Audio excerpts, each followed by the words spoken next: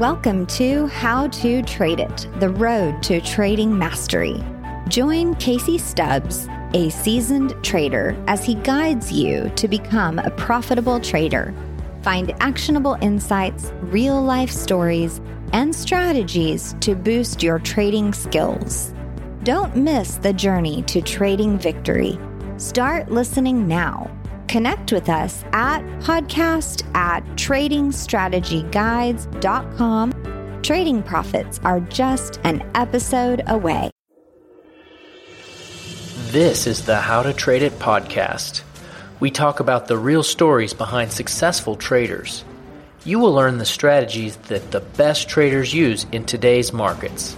And we get those experts to show us how to trade it.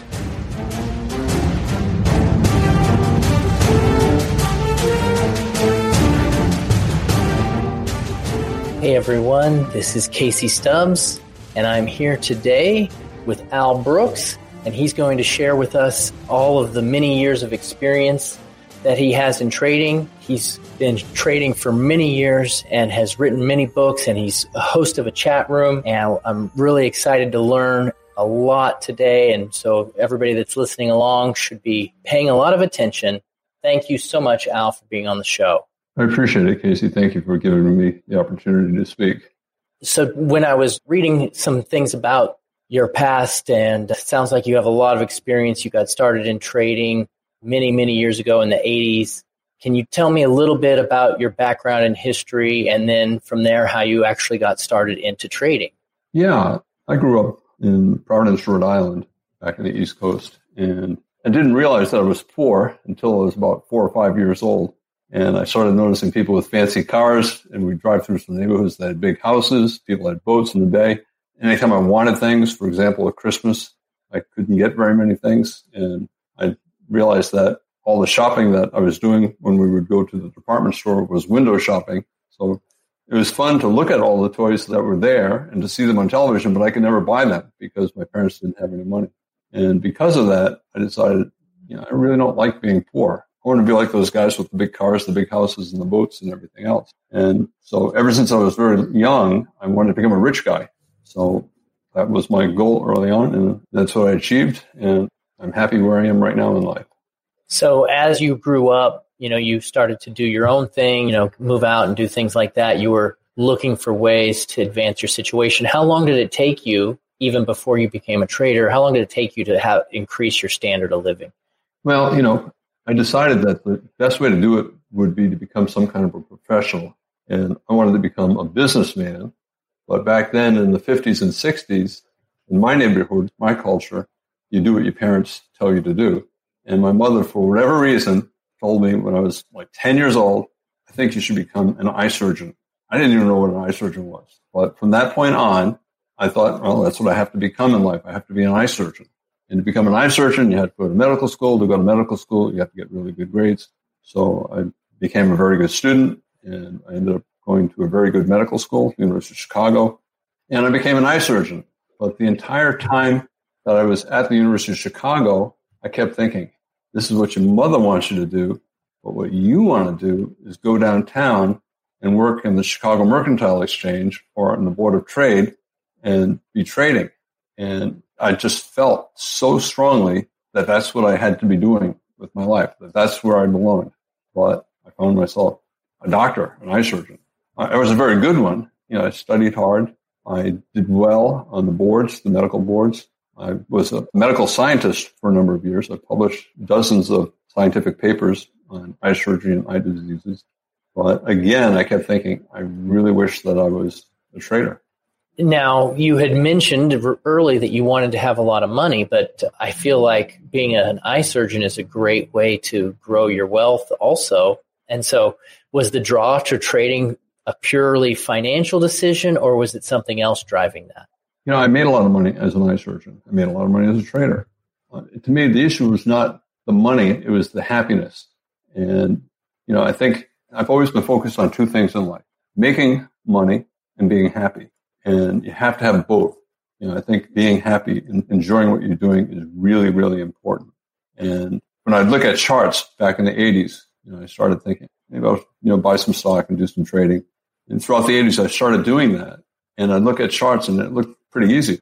If the chart's going up, I buy, I'll make money. If the chart's going down, I exit and form some kind of a base and rally. And it looks simple. But when I started doing it, it wasn't so simple. It's really hard. It's really hard to pick turning points in the market. Even though when you print charts out, it looks easy. But I felt like I was a smart guy. I was a hardworking guy, and I'd be able to figure it out. I also had the wrong belief that there would be people who would be eager to help me.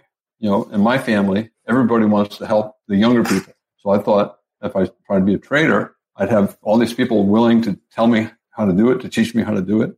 And what I discovered was back in the 80s, you know, you could buy courses. There was no internet back then. You know, you had magazines, you go to seminars, you hire tutors. I did all that. I hired tutors. I spent time with professional traders. I read every book I could get. I read every magazine, every article.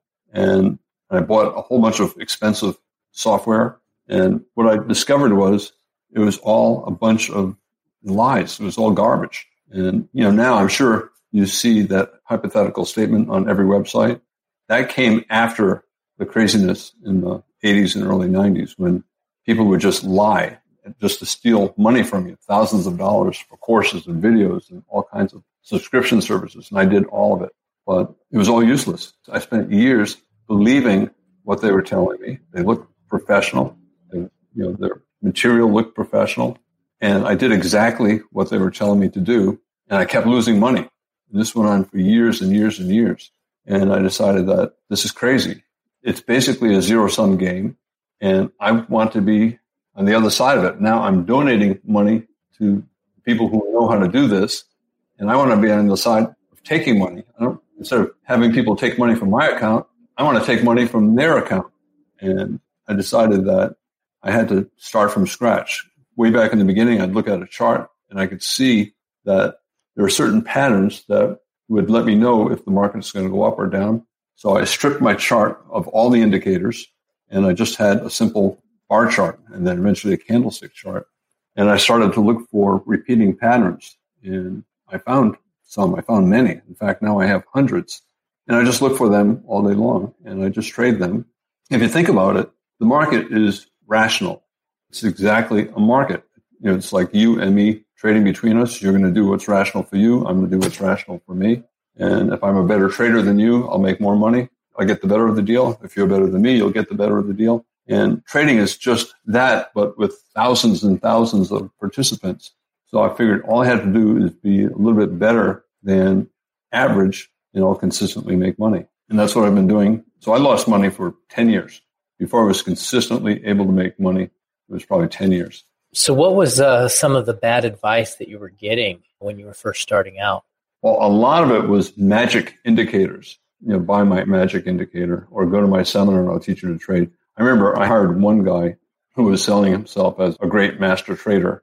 And I flew him out to my house. I put him up in a hotel and worked with me for several days. And I realized he really didn't know what he was doing. He didn't know at all what he was doing. And I kept pressing him on, what about your trades? You're with me for 3 days. Are you not trading? Eventually, he told me that, oh, no, I don't trade. I just teach trading. And I said, well, have you ever traded? Did you ever make money? Well, I don't talk about that. So I had so much experience with people like that, that it was clear to me that I had to figure it out for myself and do it on my own. And that's what I did. And I started building. And now I have a very large collection of things that I look for during the day.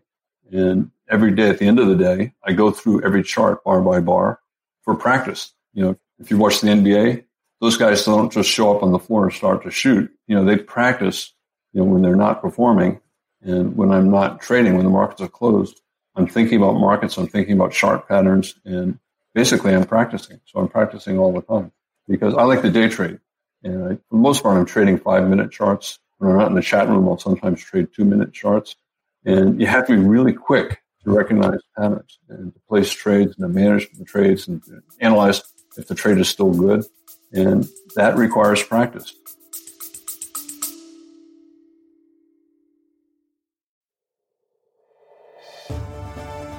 Hello, this is Casey, and I wanted to take a minute to tell you about my new book that just came out. It's called Complete Trading System. This is my 25 years of trading experience, sharing everything that I have learned in how to make a profit from the markets. You're going to learn about how to find the right instruments to trade, how to find a trend, how to get started as beginners. You're going to learn about how to get the right mindset, and you're going to be able to put it all together to create a trading system of your own that will work for you. I highly recommend that you try it out. Just click the link right now. It's called Complete Trading System. It's available on Amazon. Thank you. Go ahead and check it out. I think you're going to love it.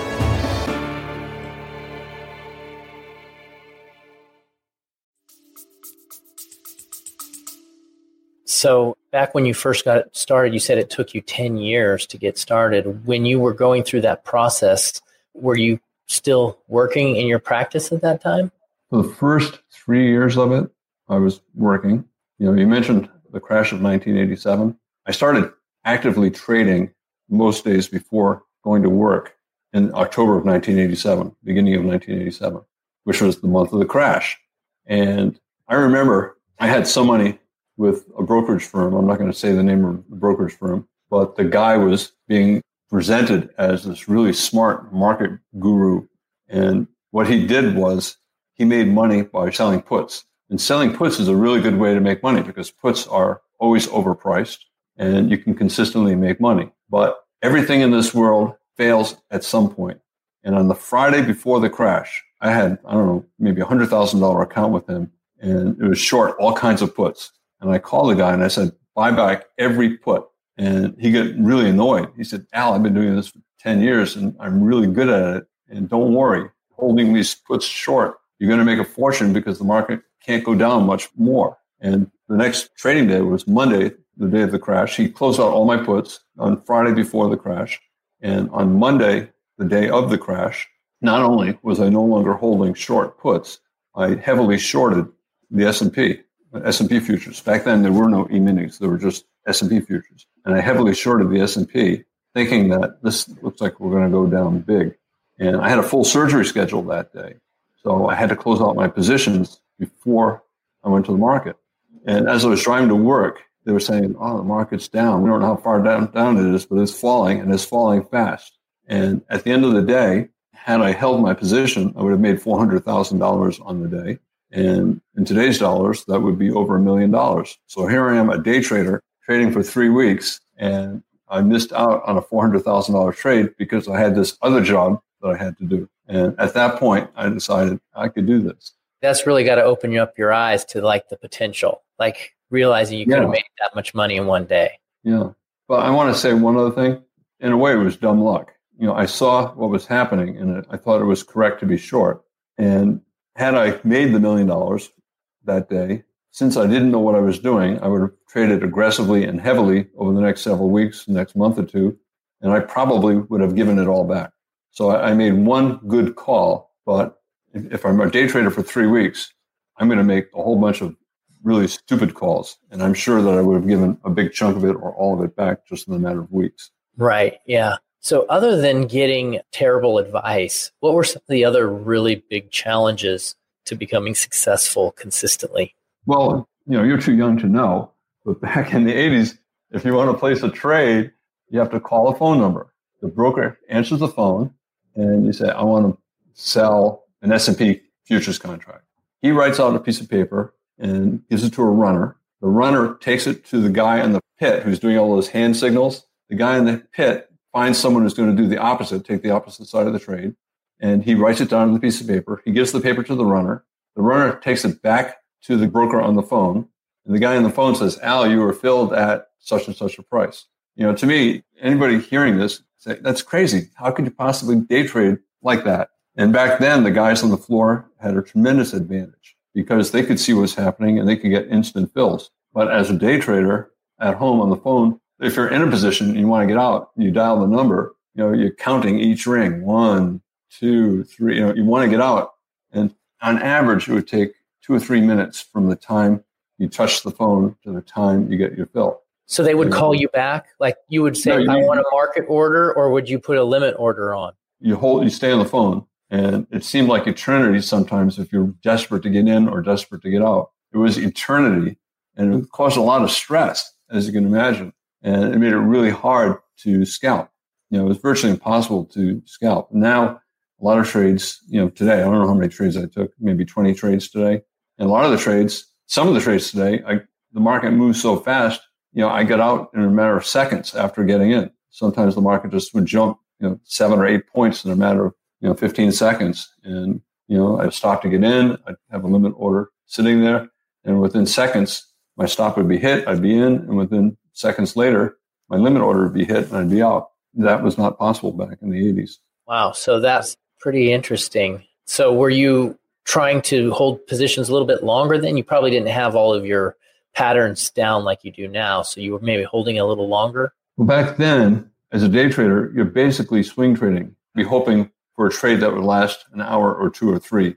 Whereas now, you can take little trades that you expect will last 5 minutes, 10 minutes, 15 minutes. And there are a whole bunch of them. There are 81 bars on the 5-minute chart in the E-mini every day. And I probably see about 40 trades on the 81 bars. I don't take all of them, but I see 40 trades. And if you had to do that on the phone, it would be impossible. You just couldn't do it.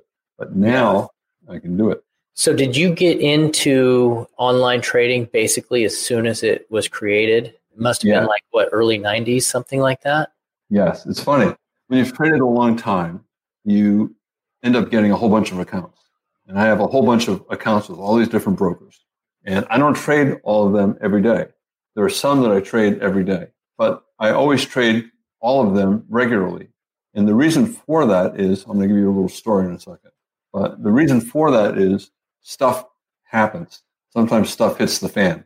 And you think that it cannot happen, but it does happen.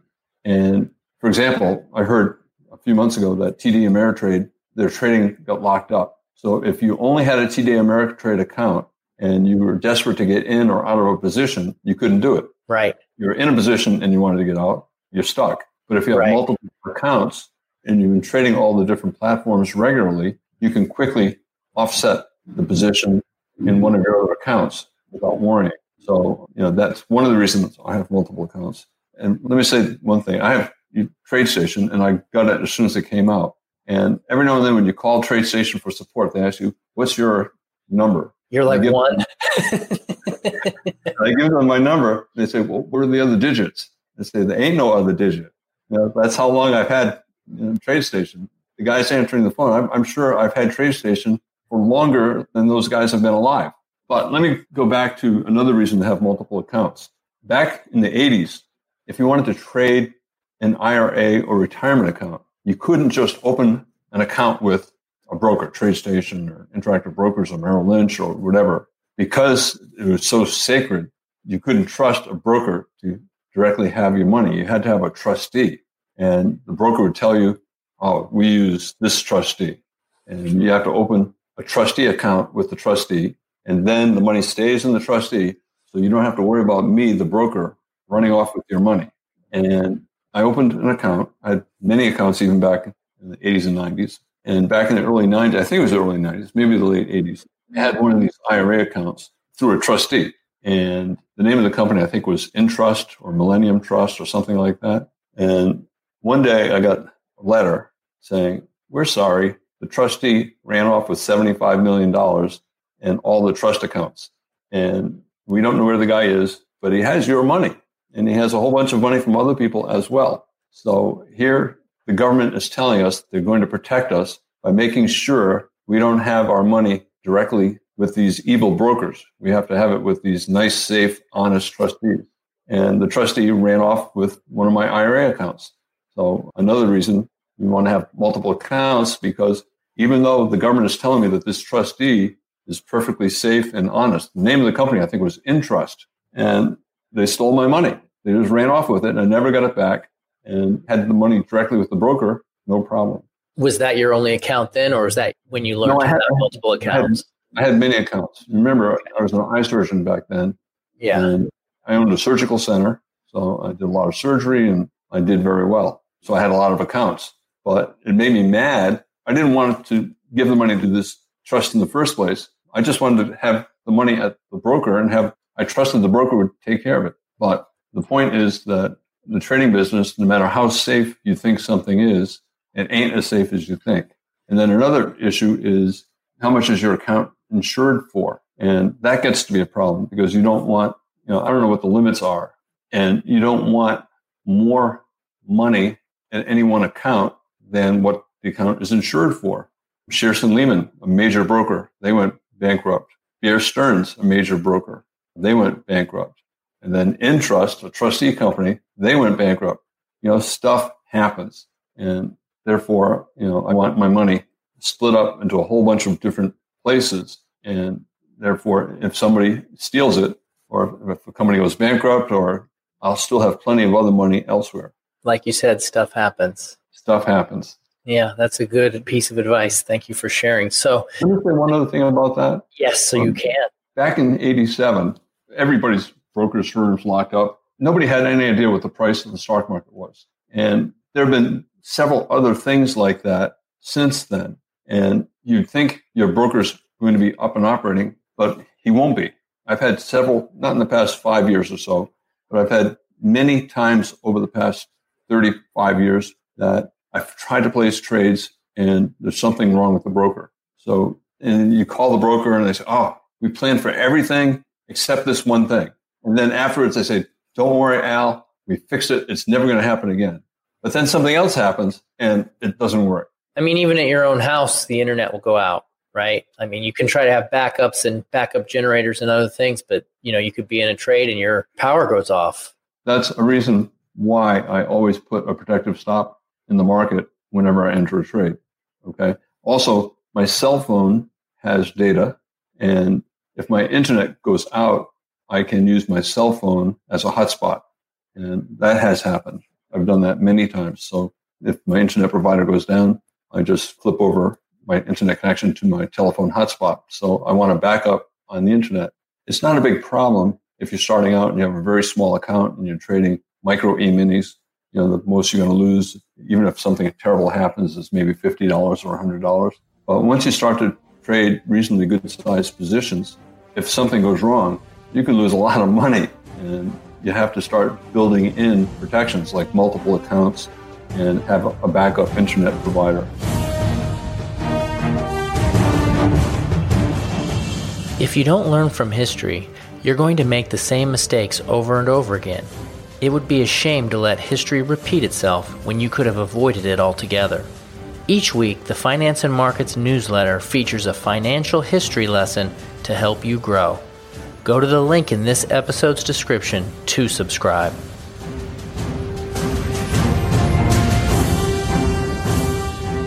Now, just after talking with you, I was thinking that you've been trading for such a long time and you've been trading online.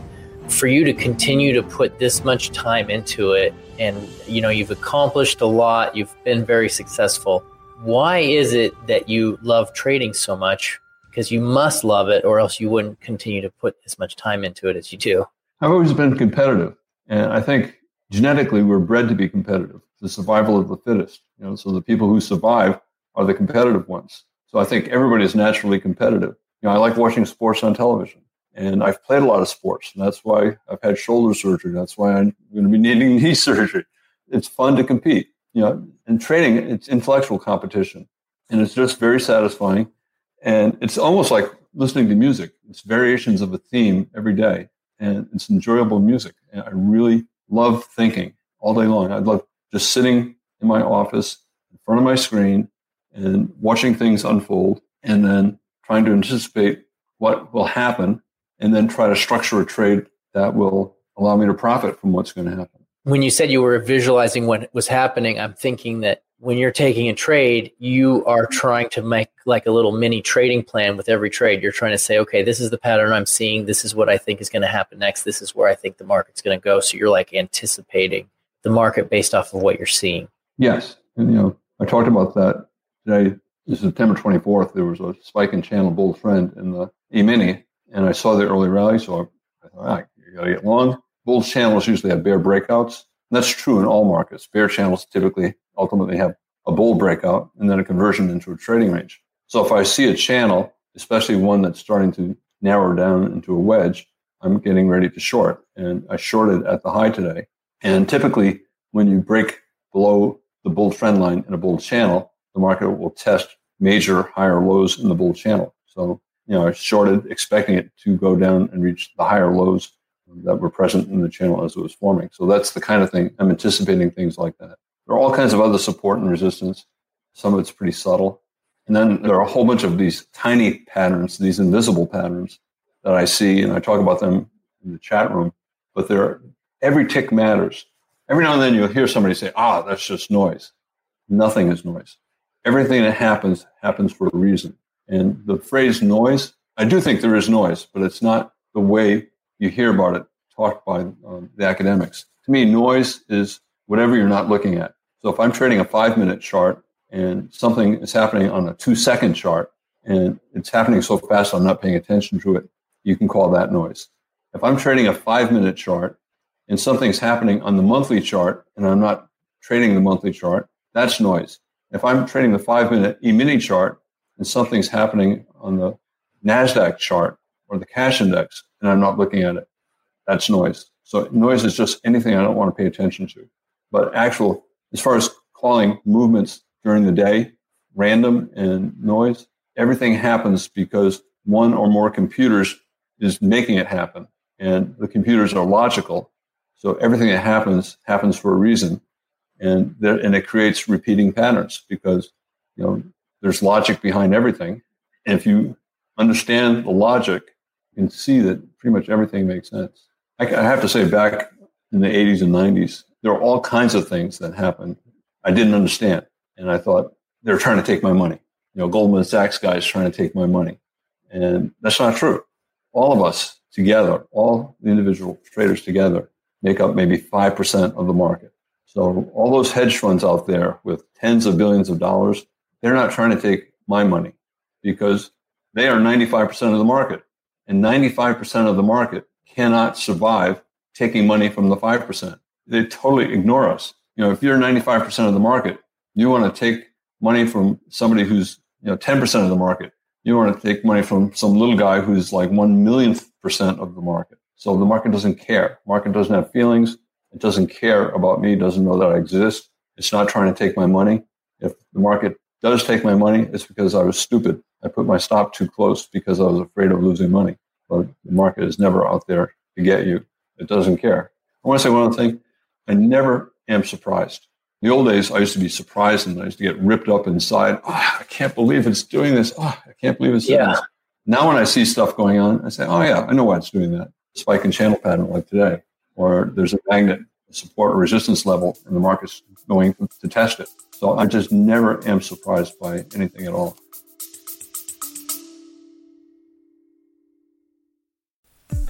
Are you tired of feeling lost in the world of trading and investing?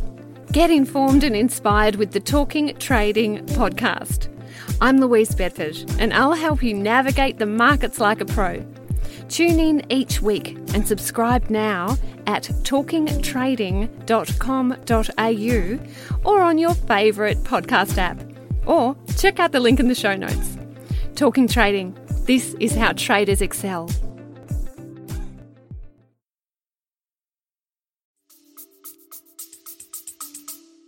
So what happens if, like today, you see that spike and channel pattern and it doesn't work and it goes opposite? Like what happens then? Well, I have percentages in my mind for every pattern.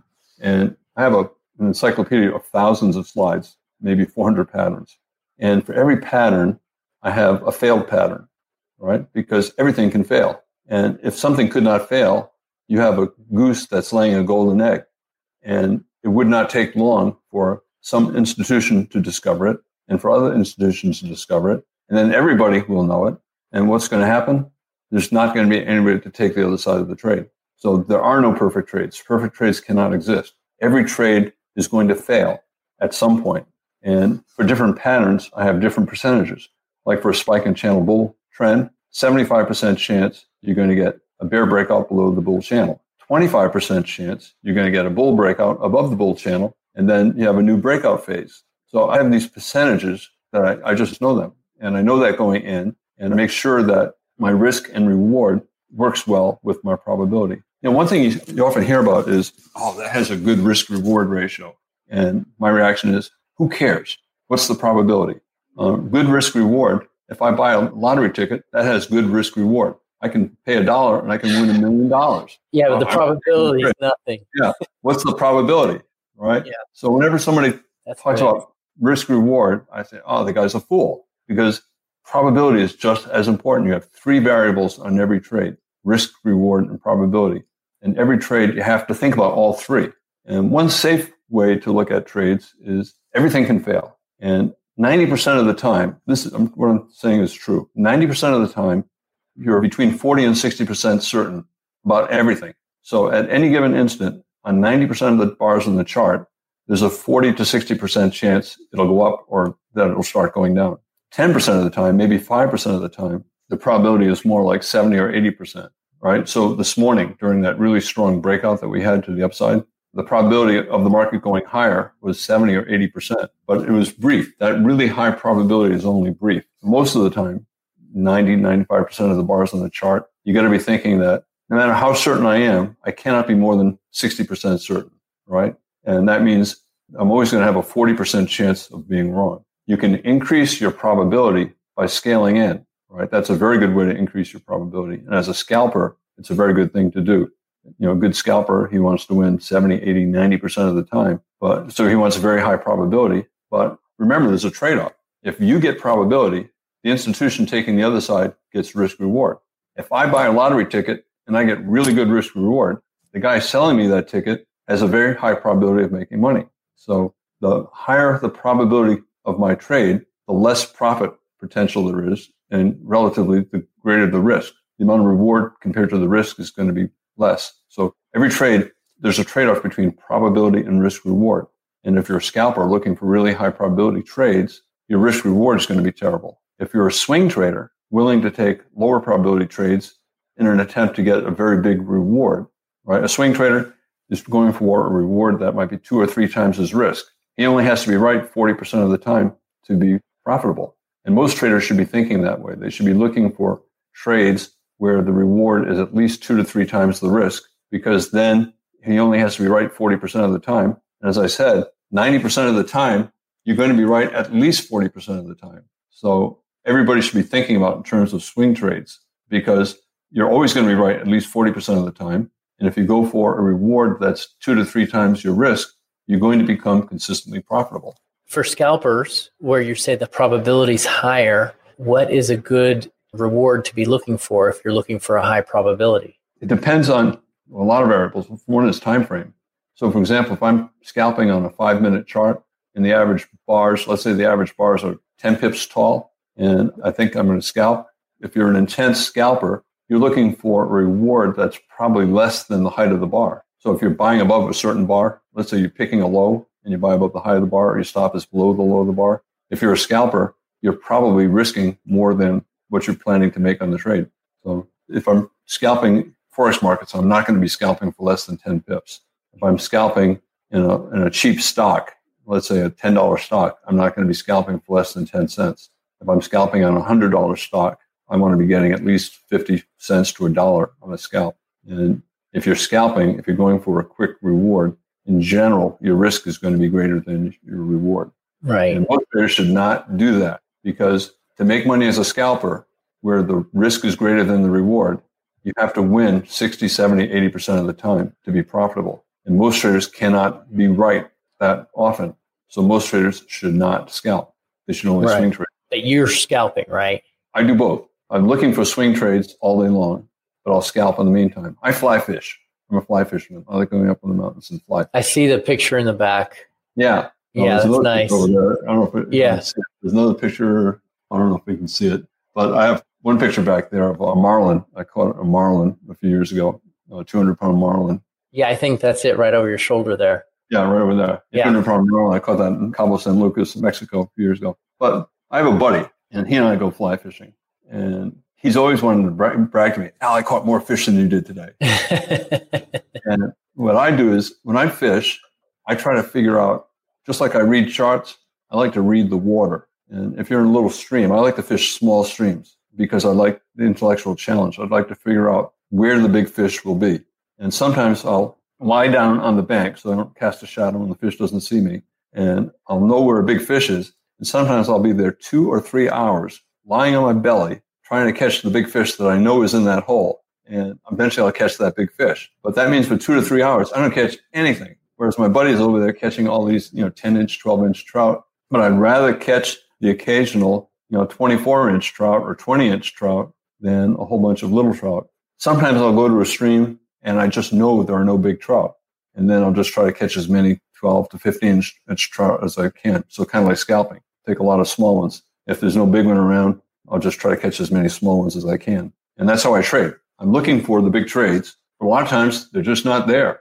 But I see all these little trades. It's kind of like a little guy standing on the corner, like a leprechaun holding out a little bag of gold. There's a few pieces of gold in it. And I can say, no, I'm too important. I'm not going to take that gold. Or I can say, I'm going to take that gold. And then he'll hold out another bag and I'll take that gold. And get enough of those little bags. At the end of the day, you got a real pot of gold. So when the market is not offering good swing trades, I take as many scalps as I can because they add up. Wow. Yeah.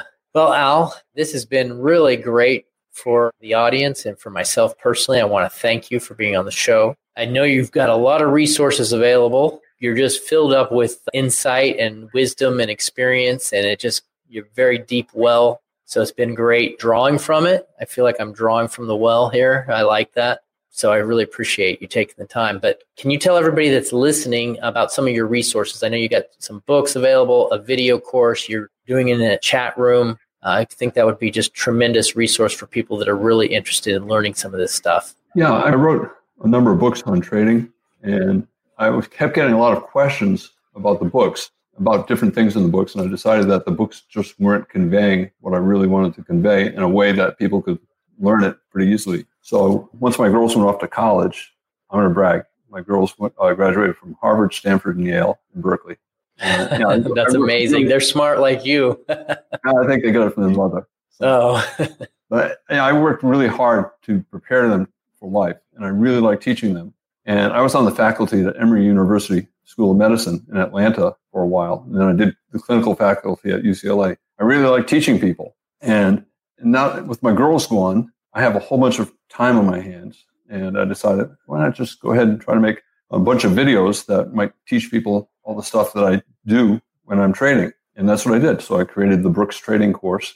And I have a website, the Brooks Trading Course. There are a lot of resources on that site. And then about 8 years ago, a group of traders asked me if I would speak to their group. And I thought about it and I worked out a deal with them. And it turned into a chat room. So during the day, 3 days a week, I'm talking all day long about what I'm seeing and what I'm looking at in terms of trading opportunities, how to structure trades.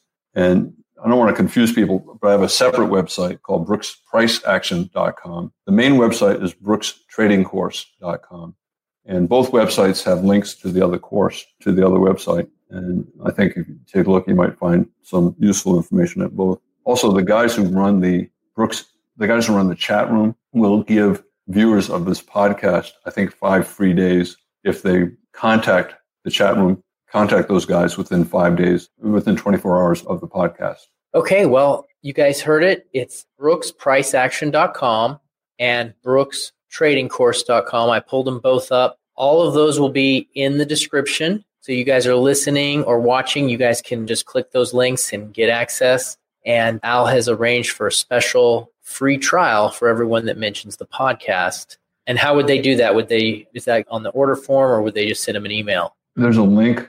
If you just go to either of the two websites and there'll be a link to the chat room, just click on the link. And when you communicate with the administrators of the room, you just say, I saw that I can get 5 free days in the chat room if I respond within 24 hours of the podcast.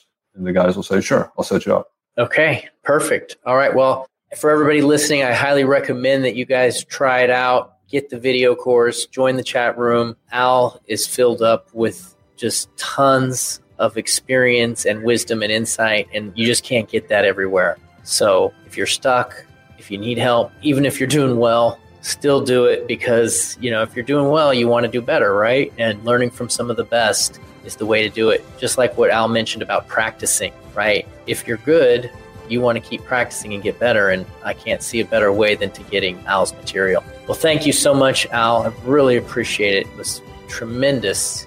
Thank you. I really appreciate the opportunity, Casey. Thank you very much. I hope everybody finds the information useful. They absolutely will. All right. Well, that's it for today's episode. And thank you for listening. Until next time, everybody. Thanks for listening to the How to Trade It podcast. Our mission is to help you create security in the markets.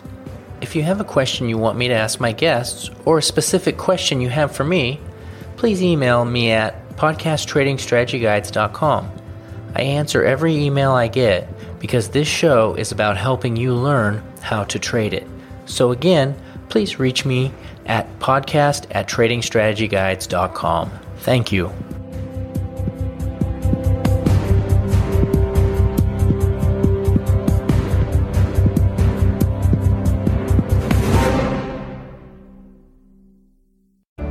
Thanks for tuning in to another insightful episode of How to Trade It with Casey Stubbs. We hope you found today's discussion valuable and inspiring. Remember, the road to trading mastery is a continuous one, and your commitment to learning and growing as a trader is the key to your success.